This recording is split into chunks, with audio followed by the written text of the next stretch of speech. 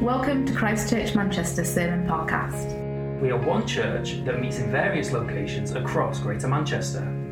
For more information about who we are and where we meet, please visit www.christchurchmanchester.com. We're in John chapter 5, and this year we've started a series looking at the Gospel of John, particularly focusing on a portrait of Jesus. John is one of four biographies of Jesus' life recorded in the Bible. You've got Matthew, Mark, Luke, and John, and one of those four stands out to be very different than the others. The Gospel of John has the same basic claims that Jesus talks about, but the way that John records it is different in terms of the way the words of Jesus are captured, and the way that he narrates about Jesus is really different to the other three gospel accounts. So when you read John's gospel, or you ask Alexa to read it to you, it sometimes feels like you're in a movie about the same person, but by a very different director. Because John has had more time than the other biography accounts to think on what he wants to talk about. John is the last living apostle from the 12. He lives to about 80, 90, 20 or 30 years longer than any other disciple. Decades have passed since Jesus has risen and ascended to heaven, and John has gone around planting loads of churches. There have been controversies in those churches, and he writes letters to them, like you can read in 1 John. And the issues in those churches is that some people don't believe that Jesus is fully God, and some people don't believe that he's fully human. So John has the longest amount of time than anyone recorded in the Bible to reflect and hone his language on how he wants to explain the identity of Jesus. What is this portrait of Jesus that he wants to give? He's had years of practice in planting churches, pastoring churches, teaching from the Bible about the identity of Jesus. And that reflects in the tone that he uses and how he crafts the narrative together. John goes bold. In his biography, he reorders the accounts of Jesus' life. He doesn't follow the traditional narrative of putting things in chronological order. Instead of using time, he uses theological themes to help him develop his points so that he can cement what he wants to talk about Jesus. The most famous example is when Jesus goes into the temple and starts throwing tables up and of the money changers and creating a bit of a riot. That happens at the end of Matthew, Mark, and Luke. And it makes sense because it's a culminating event before Jesus goes on to die. But in John's gospel, it's recorded in chapter 2. And the reason why John records it at the start of his gospel is because of what Jesus stands up and says when he's doing the riot of turning tables up. He's claiming to be the temple. And it's a theme that John starts his whole gospel about. In the beginning was the Word, and the Word was with God, and the Word was God. The Word became flesh and tabernacled amongst us, templed with us, dwelt amongst us, and we saw his glory. And so John wants to keep themes and keep them rolling and develop through his narrative. He builds momentum towards Jesus is God. Jesus is God manifest in the flesh. He is the Son of God, equal with God, and he will fulfill the temple by being the way to God. So instead of using time, he uses theological themes through his Bible, resulting in John chapter 20, where he writes, I've written all of these things so that you will believe Jesus is the Messiah, the Son of God, and that by believing in him, you will have life in his name. So we're going to look at John chapter 5 today, when Jesus heals this man by the pool of Bethesda. And we're going to see what it means and why Jesus does this, particularly on a Sabbath day. We are going to do a bit of a deep dive through the Bible, and we're going to understand why John would select a miracle like this to be recorded in making his points. I want us to see, once we get out of this morning, that we'll appreciate why Jesus does things, but also how that transforms our lives as followers of Jesus. So John opens chapter 5. Jesus goes into Jerusalem on one of the holy days, goes to the pool of Bethesda, which is covered in 5 porches. He's met crowds of sick people, blind, lame, paralyzed. One of them has been there for 38 years. Jesus sees him and says, "Would you like to get well?" "I can't," the sick man says, "for I have no one to put me into the pool." Jesus says, "Stand up, pick up your bed, and walk." This is an image of the Pool of Bethesda. It was located in archaeological digs in around the 19th century. It was built 800 years before Jesus, and it acted as a reservoir to collect rainwater and supply water to the city of Jerusalem. A second pool was added a few hundred years later, and it became a Jewish ritual bathing pool. It was divided by a wall that acted as a dam. The fresh water would collect in the upper pool, and then every now and again they would open the gate or the plug, and the water would flow into the lower pool, which allowed large numbers of Jews to ritually wash themselves before going to the temple because they needed to wash in fresh water.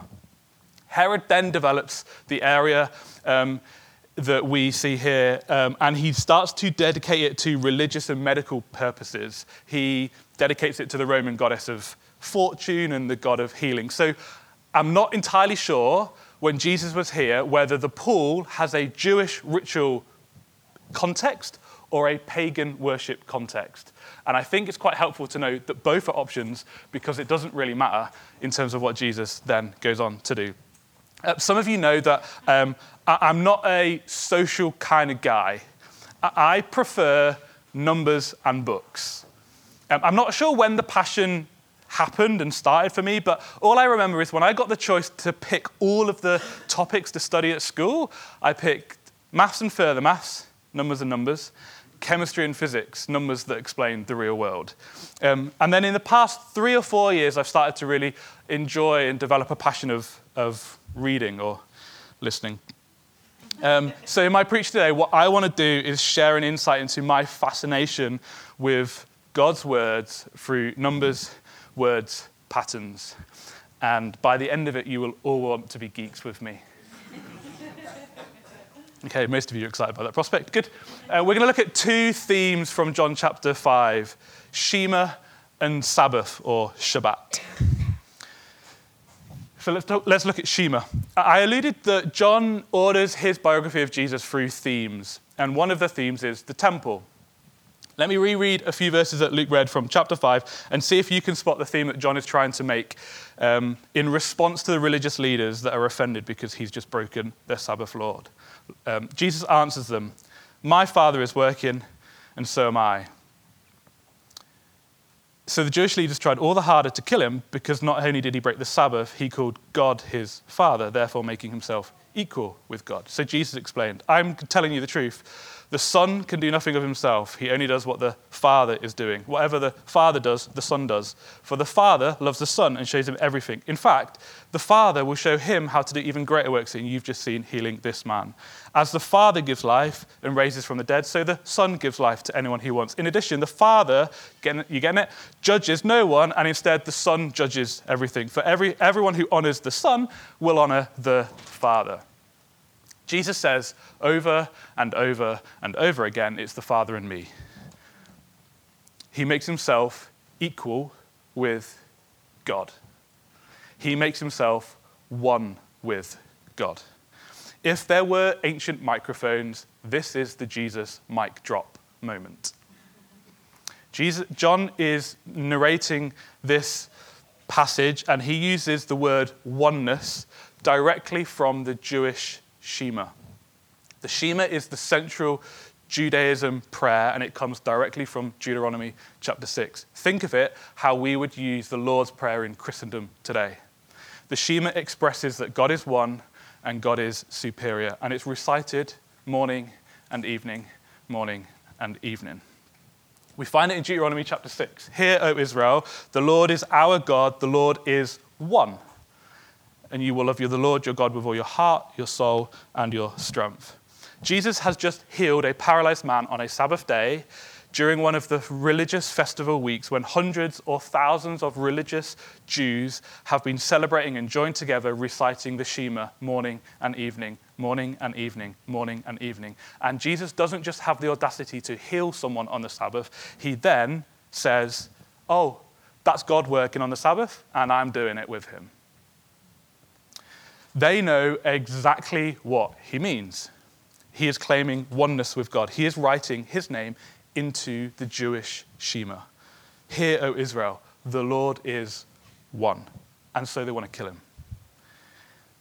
For this reason, the Jews were seeking all the more to kill him, because not only did he break the Sabbath, but he called God his Father, making himself equal with God. You roll on a few chapters to John chapter 10. Jesus is at another festival, the festival of Hanukkah, which is the dedication or rededication of the temple. That's that theme again. And he says, standing up in front of everybody, I and the Father are one. And the religious leaders now want to stone him to death. John is continuing this theme through his biographical account. Jump through another chapter, John chapter 17. Philip, one of his disciples, turns to Jesus and says, show us the Father. Jesus says, anyone who has seen me has seen the Father. I am in the Father, and the Father is in me. What I say, I don't speak of my own, but I speak because the Father is dwelling, is tabernacling in me. So now John weaves the temple theme and the oneness theme together to land a point that Jesus is ultimately uniting humanity and God together. They are dwelling in each other. And I'm not quite sure I can explain how something can be in you and you can be in that same thing all at the same time. Like, it doesn't make 3D space. You can't be in this room and this room be in you at the same time. It doesn't make sense. So John is trying to put language on the concept of being one with God. And Jesus takes the very heartbeat of the Jewish religious prayer and he says unequivocally, I am equal with God. Paul writes in 1 Corinthians, for us followers of Jesus, there is only one God, the Father, who created all things. And there is one Lord, Jesus the Messiah. John and Paul take the Shema and they, in the place of the Lord is one, place Father and Son. And so, as we look at the miracle that happened on a Sabbath day, Jesus, as God, can fulfill the Sabbath. He can fulfill, bring to pass what the creation narrative of the seventh-day Sabbath pattern was supposed to be all about. Take a breath. You good? Now we've got that foundation, we're going to look at the Sabbath. And we've just been snorkeling. So now we've got to put the scuba diving equipment on and we've got to get down deep. Sabbath, Shabbat. Jesus healed the man on the Sabbath, the seventh day of the week, and it creates quite a storm. This is only one of two occasions in John's Gospel where Jesus heals someone on the Sabbath day. So we need to pay attention as to why John would pick it to record in his Gospel. And for us to understand why Jesus would do this, we have to go all the way back to the very first pages of the Hebrew Bible. Genesis 1 verse 1 says, in the beginning God created the heavens and the earth. The earth was formless, empty, chaotic, and God said, let there be light. To the Hebrew reader, the first few pages of your Hebrew Bible, the Torah, would have been used to teach you how to read and understand God. You would see patterns and themes that were emphasized in that first narrative, and on the first pages of the Hebrew Bible, we find the creation narrative. God creates heavens and earth, and he structures a week of 7 days. He creates on days 1 through 6, and he stops and rests on day 7. So that in Genesis chapter 2, we then read, God blessed the seventh day and made it holy because on it he rested from all of the work that he had done. Later in Exodus 20, when God gives the 10 commandments to his people, the children of Israel, the fourth commandment is about this day, the seventh day of the week. And he calls it Shabbat, Sabbath. And God introduces this remembrance of Shabbat through the 10 commandments.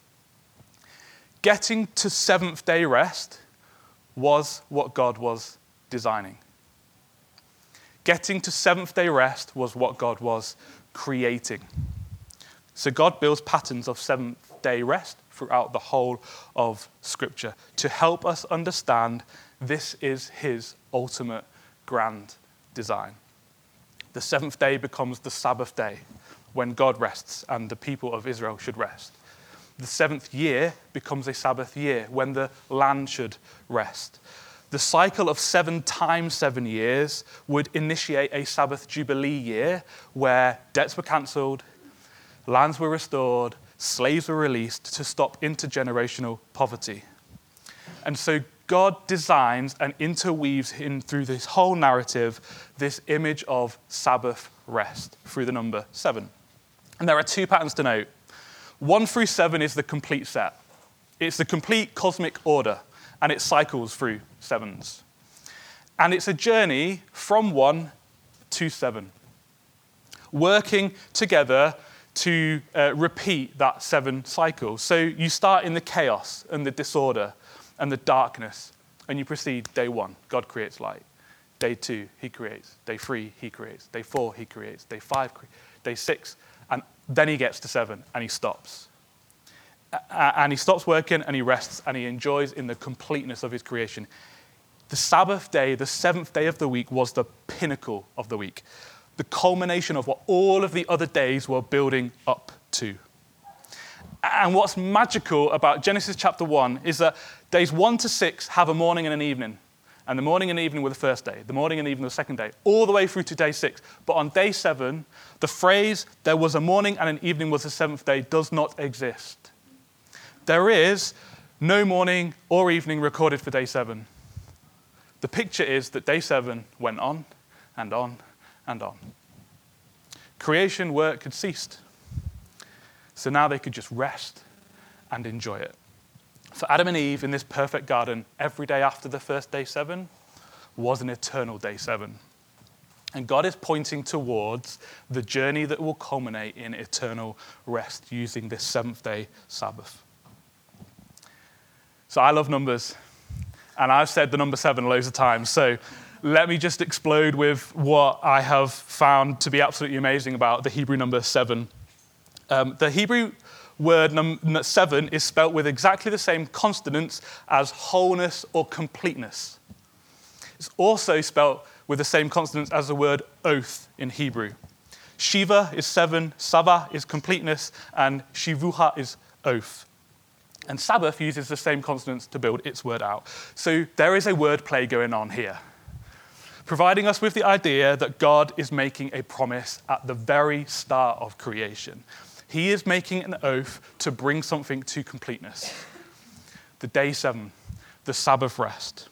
So Jesus, who has just made himself equal with God, the creator God, works on the Sabbath to bring about completeness, wholeness, ultimate rest. He is the oath from God, the promised one, the Messiah. And what is absolutely fascinating about John is that he takes this pattern of 7 and he structures his whole biography around the number 7. He picks 7 sign miracles to explain what Jesus is doing, and he picks 7 I am statements of Jesus to explain what Jesus is declaring about himself. All so that John can bash into our tiny little skulls, Jesus is God. He is the promised one. He is the completeness of God's design. So when I think now about the Sabbath, we are talking about so much more than a day of the week. We are talking about God is over time, and he is taking it from a direction of chaos to completeness, and he's going to keep that promise. And the true 7th day rest, Shabbat, is fulfilled in Jesus. Take one more gulp of air with me. We're going to go a little bit deeper before we come up for air.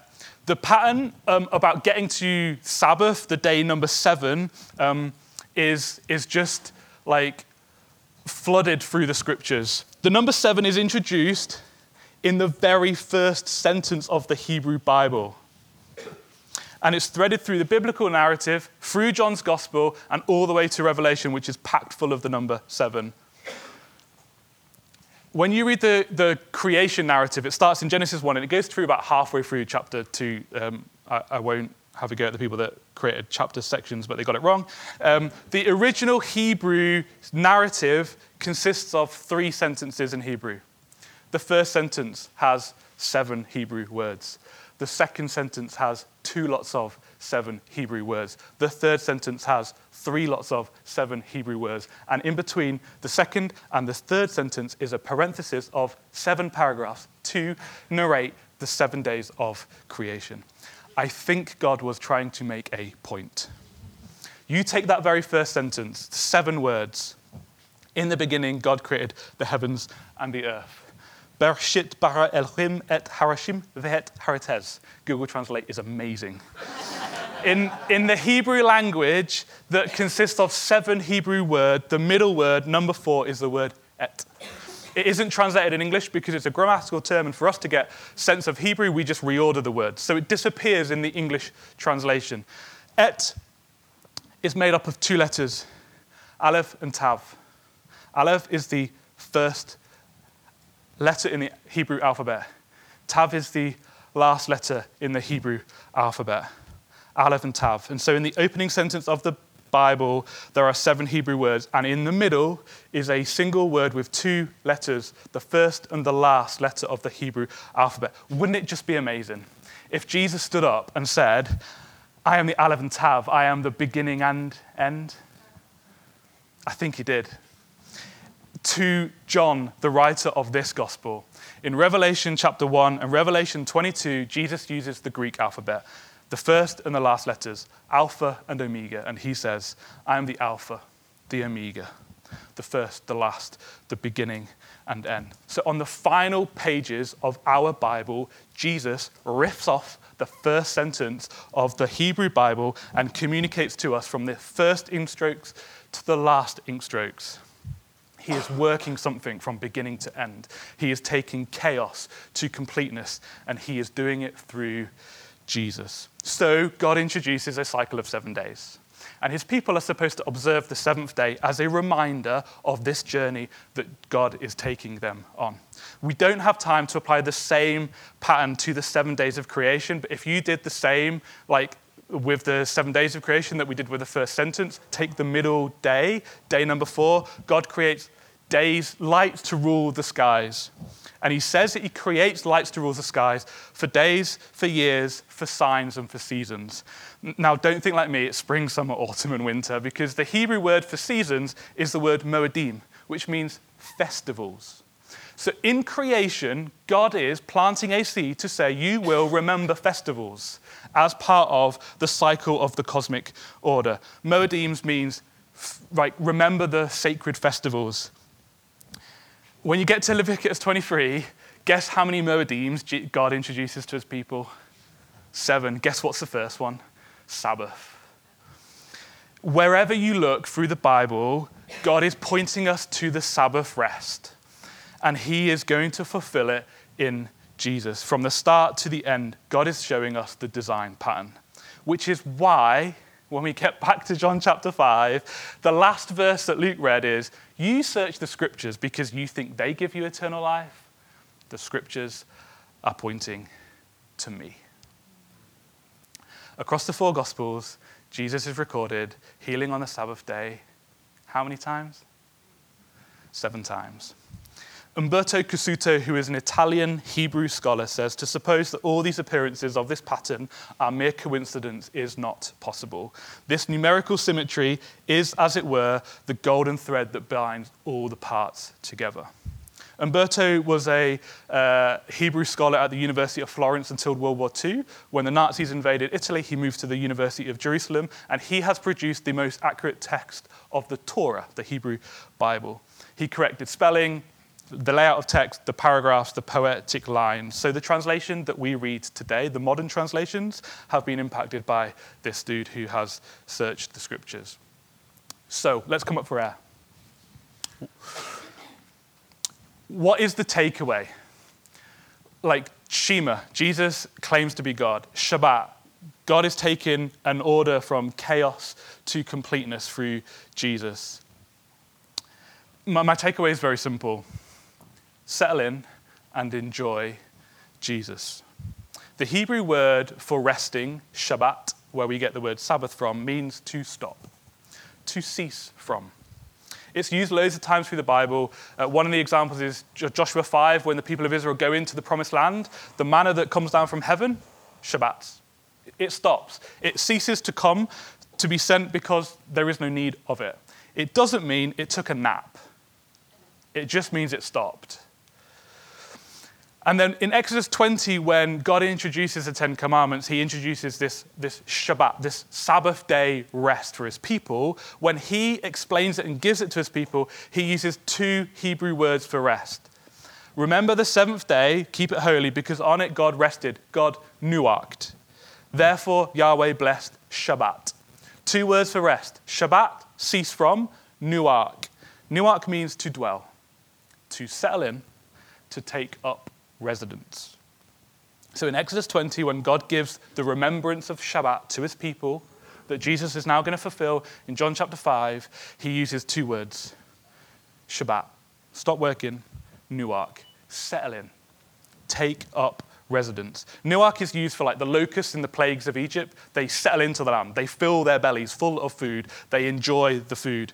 It's used of King David when he stops fighting. God gives him nuak to his enemies. It rests from his enemies so that he can just chill out. Like he can rest in the land with his people and enjoy the blessings that God has given him. So God, when he creates the 7-day cosmic order, he stops working and he enjoys the completeness of his work. Sometimes our view of Sabbath is just surface level, where it's like God was relaxing. God was like, he was tired, he needs a bit of a recharge, and so therefore that's our application of the Sabbath. A few weeks ago, I took an early flight from Manchester, and I was waiting to disembark the aeroplane, stood up in the middle aisle like you do, like the seatbelt lights go off and everyone stands up in the middle aisle. And so I'm shoulder to shoulder with everybody waiting for the doors to open, and Izzy FaceTimes me. It's 8:05 in the morning. There on my screen, which now everybody on the plane can see, was our 4-year-old hiding under the duvet. 30 minutes to get out of school, to get out of the house to get to school, and all she wanted to do was rest, sleep. 1 week later, I'm walking into a meeting. 8:02, I get a FaceTime from Izzy. Isla, eyes peeking out of the duvet. She didn't want to get out of bed to school. So after some wonderful parenting and encouragement and bribery, she gets herself dressed, and I walk into my meeting 5 minutes late.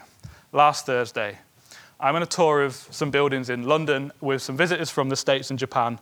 We're halfway around our second site visit. It's 8:08 in the morning. FaceTime. I casually allow the group to leave ahead of me, and I take a sidestep. Isla is sat up just wanting to have a chat with her dad. She is not dressed, she is in her pajamas, and she would prefer to be sleeping than getting ready for school. Forget my boss and my boss and my boss's boss. I've got a boss at home that needs attention. Sabbath rest is not passive like watching TV or chilling under the duvet. Sabbath rest is like sitting in front of the fire with a loved one or unpacking your suitcase when you get to your relative's house on holiday. It's settling in. It's enjoying the company and the presence of those people who are around you once the work has been accomplished. For us, it's enjoying the finished work of Jesus, which has taken us from chaos to completeness. But there are days when it doesn't quite feel like that. Rather than experiencing the rest of Jesus, we are weighed down by the burdens of life. Rather than being able to settle in and enjoy him, we have doubts, we're discouraged, we're despondent. And that's okay, because the one thing Jesus promises us in this life is it's tough.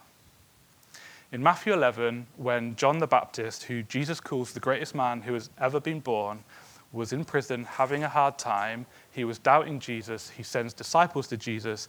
Jesus concludes his response like this: "Come to me, all ye who are weary and are heavy laden, and I will give you rest. Take my yoke upon you and learn from me, for I am gentle and lowly in heart, and you will find rest for your souls. For my yoke is easy, my burden is light." When we feel the burden of life, Jesus invites us to rest, to settle in with him, to take his yoke and learn from him.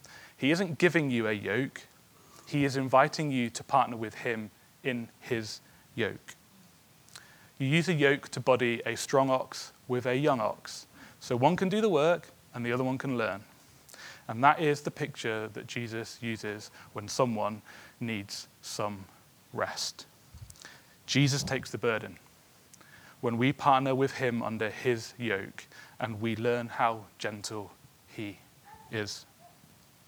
We can fight the battles on our own. We can grin and bear it. We can choose our own yoke or worse, someone else's. But Jesus says his yoke is easy. His yoke is light compared to the alternatives. So as I look at John chapter 5 and I see Jesus claiming to be God, fulfilling the Sabbath rest, I realize that we don't need to do the working. God has done the working.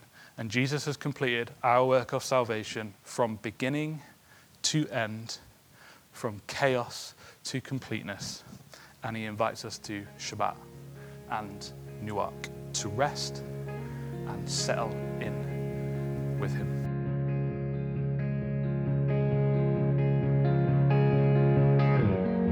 Thanks for listening.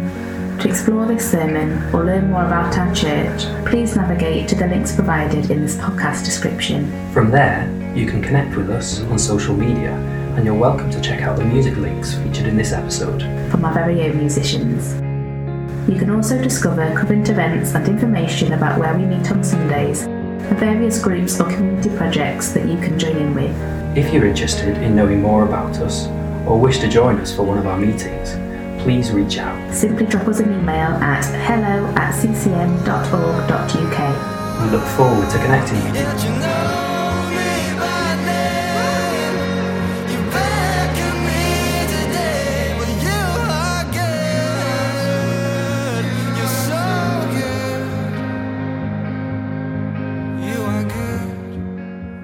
Good, I follow you.